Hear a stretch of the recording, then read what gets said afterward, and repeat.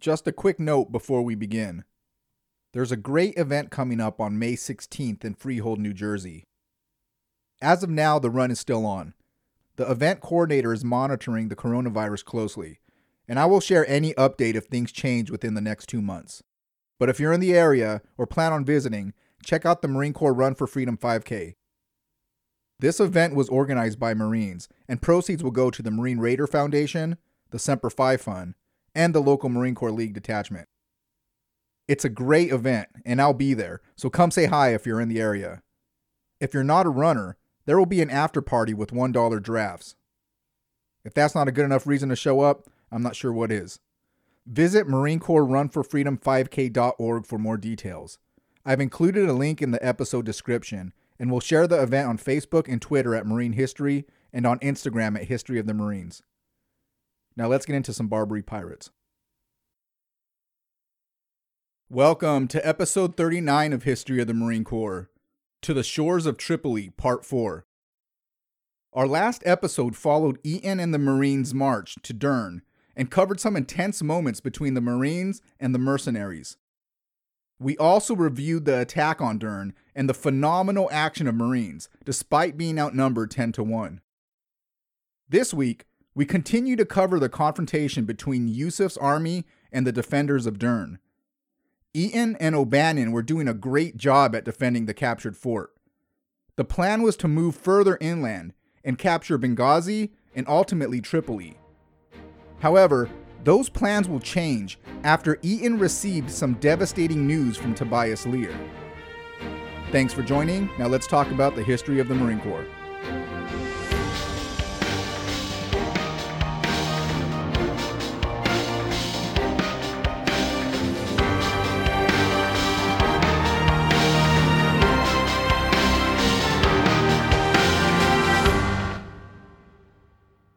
After years of planning, months of preparing, and close to a 2-month march across the desert, the initial attack against Yusuf was a success. Eaton captured the city in less than 2.5 hours. A total of 14 died under O'Bannon, 2 of which were Marine privates Edward Stewart and John Whitten. Hamet's soldiers were a different story.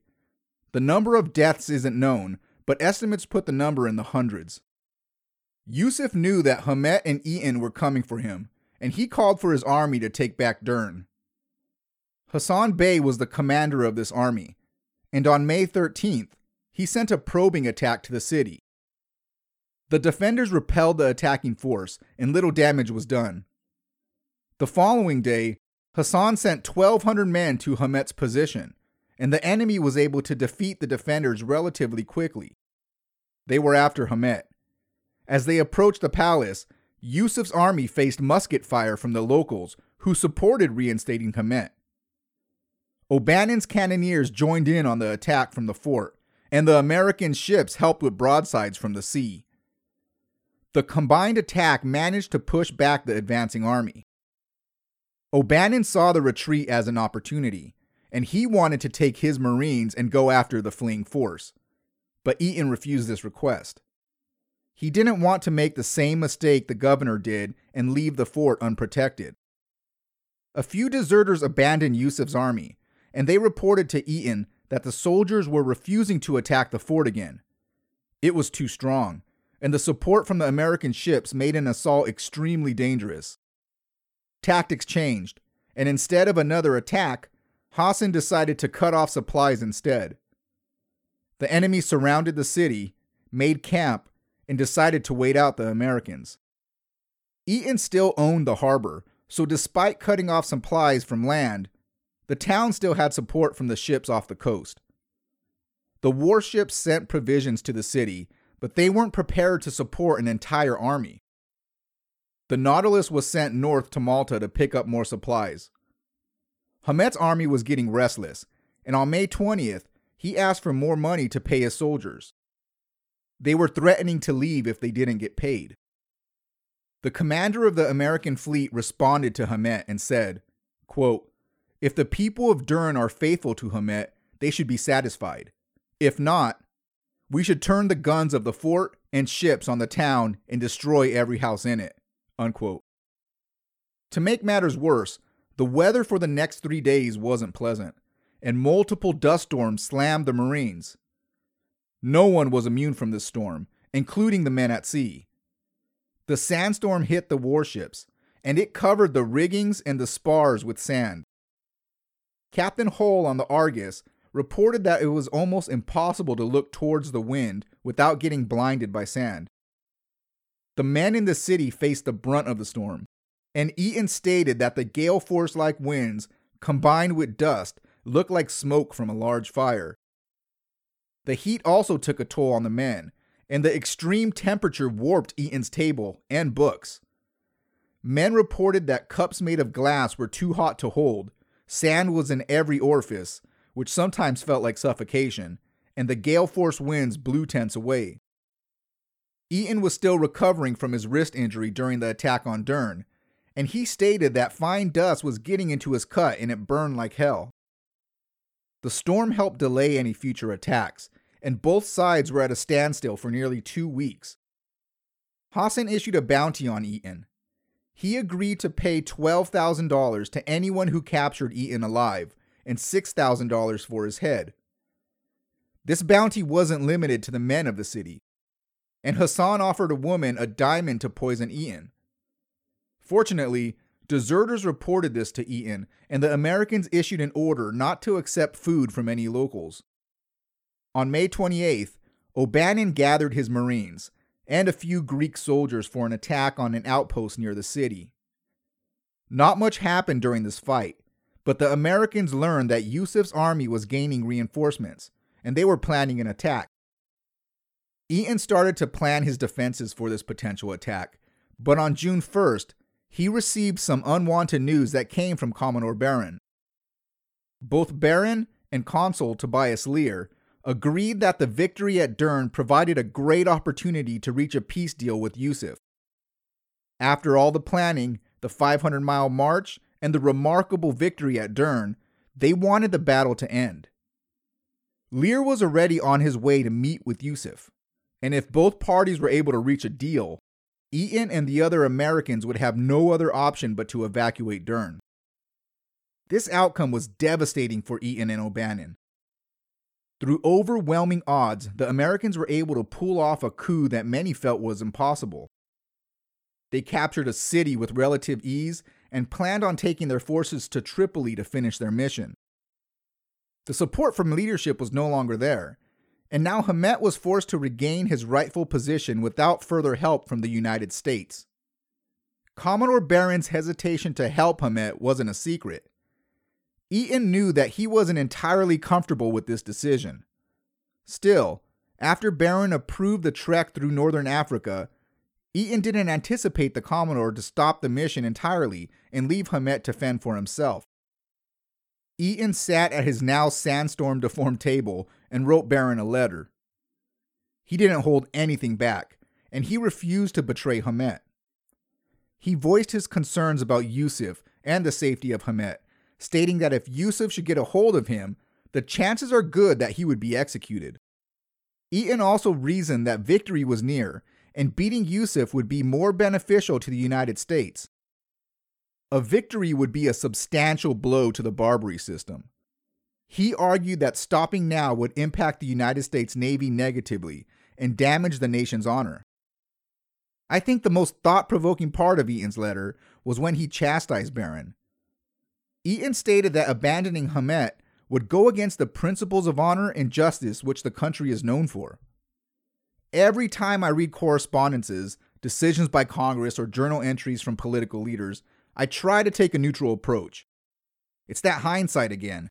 It's easy to be judgmental when you already know the outcome.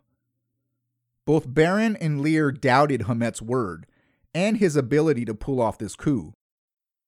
I understand how they came to this decision. The United States had a history of Barbary state leaders backing out on their word. The Corsairs violated multiple peace treaties, and it always resulted in more payment and resources from the United States. Hamet was also indecisive, and multiple challenges during the march to Dern helped cement the thought that he had some serious holes in his leadership skills. Eaton must have realized this as well, but he was invested.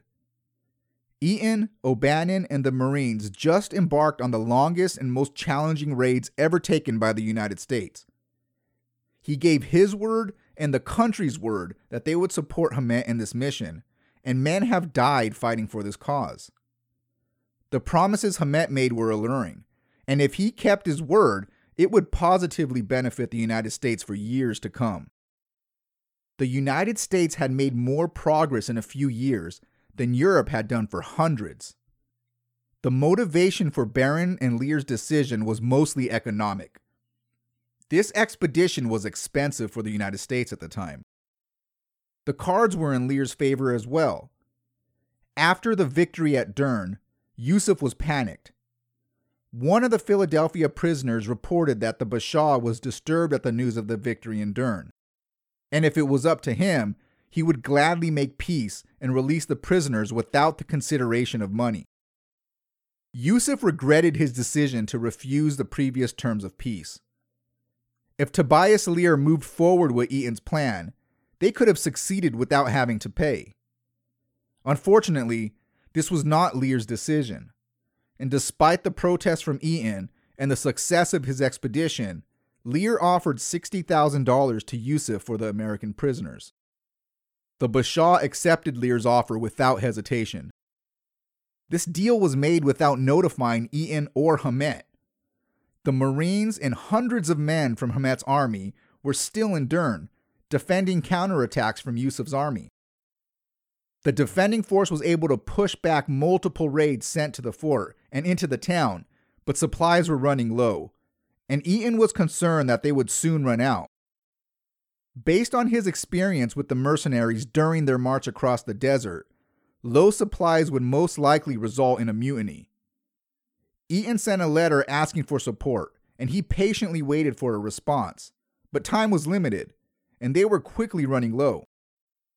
While Eaton and his men were defending the city, the peace settlement was accepted and finalized on June 3rd. The Philadelphia prisoners were released, and Lear agreed to the evacuation of all American forces from Dern. The American consul betrayed Eaton and Hamet. When Eaton finally received a reply to his request for more supplies, he was shocked when he opened it up and read that peace had been established.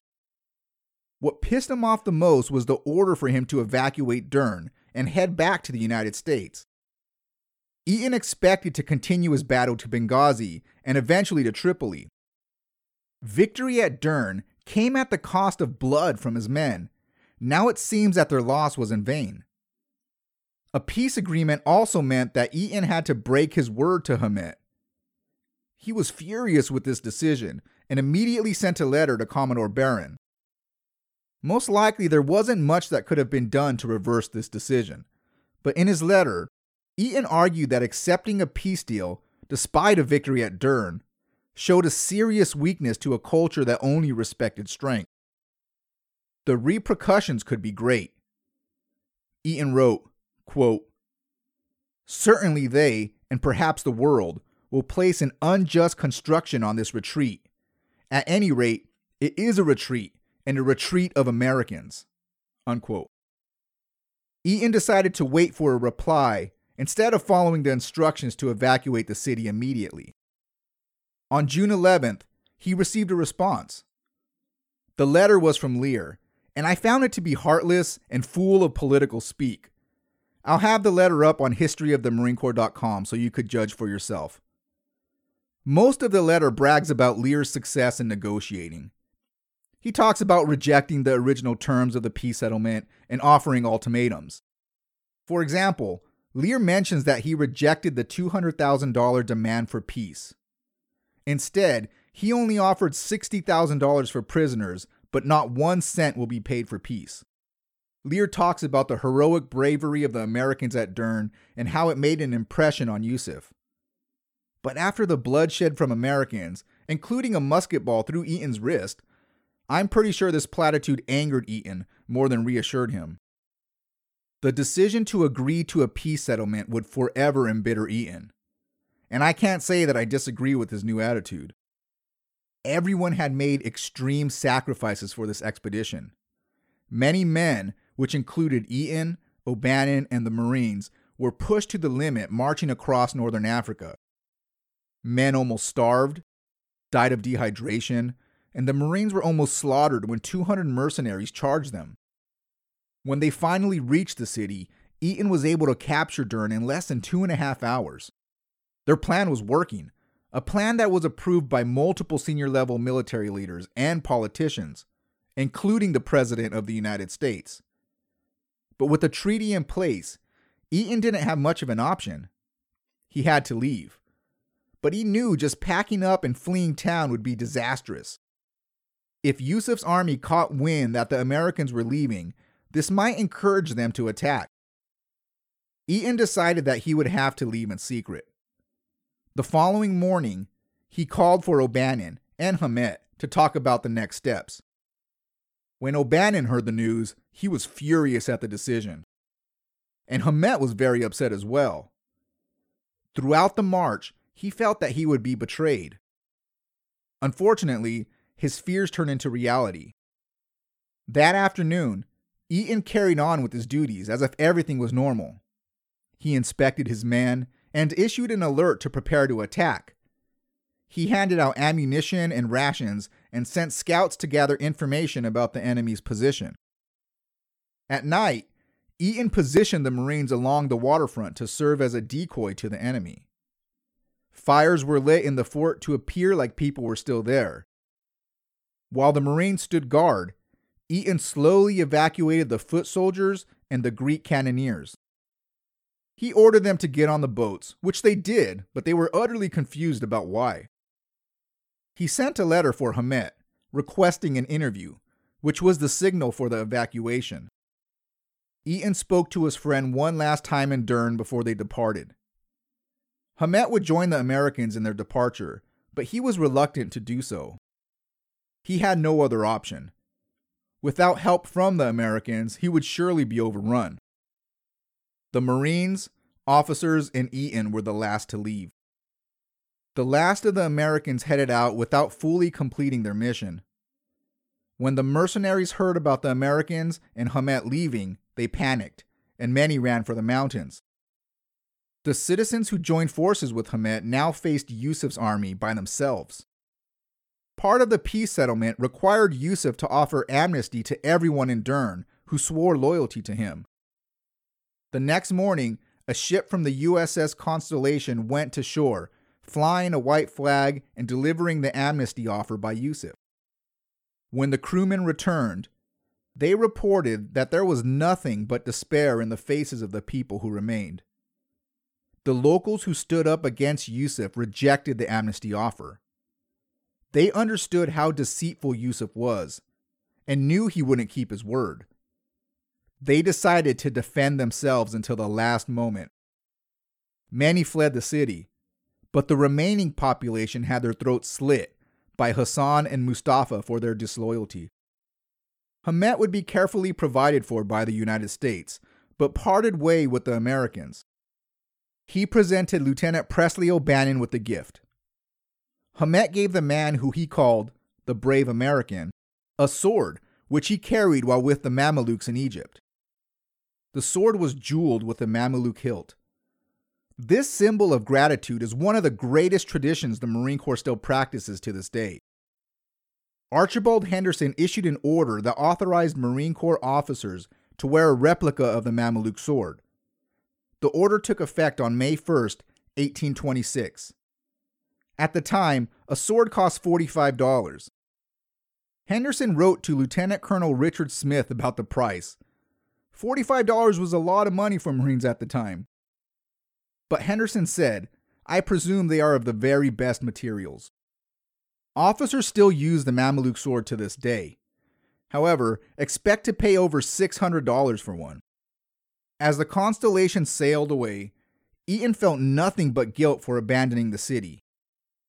He wrote, quote, "In a few minutes, we shall lose sight of this devoted city, which was experienced as strange and reversed in so short a time as ever was recorded in the disasters of war, thrown from proved success and elated prospects into an abyss of hopeless wretchedness. We dropped them from ours into the hands of the enemy for no other crime but too much confidence in us. The man whose fortunes we have accompanied this far experiences a reverse as striking." Unquote. As the Constellation approached Malta, Eaton sent another letter to the new Commodore of the fleet, Captain John Rogers. His time at sea and fighting this war was over. In what would have been one of the nation's greatest victories at the time, Eaton felt defeated.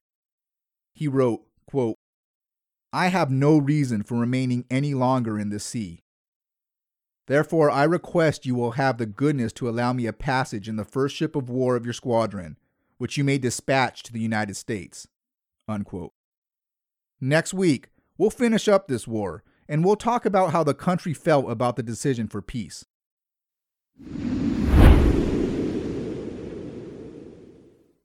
Thanks for listening. Our next episode will complete the First Barbary War. We'll head back to the United States and take a look at how the decision to reach a peace settlement was taken by Congress. We'll also take a look at the Philadelphia prisoners and end with some statistics about the war. If you like what you're hearing, check out historyofthemarinecorps.com. Here you can subscribe to our newsletter, find out more information about each show, and take a look at references used for each episode. We're also on Facebook and Twitter at Marine History, and on Instagram at History of the Marines. If you're enjoying the podcast, tell a friend. We count on listeners like you to share, and any help would be greatly appreciated. If you don't like what you hear, please contact us through historyofthemarinecorps.com and let us know why. I'm always looking for ways to improve. Thanks for listening, and Semper Fi.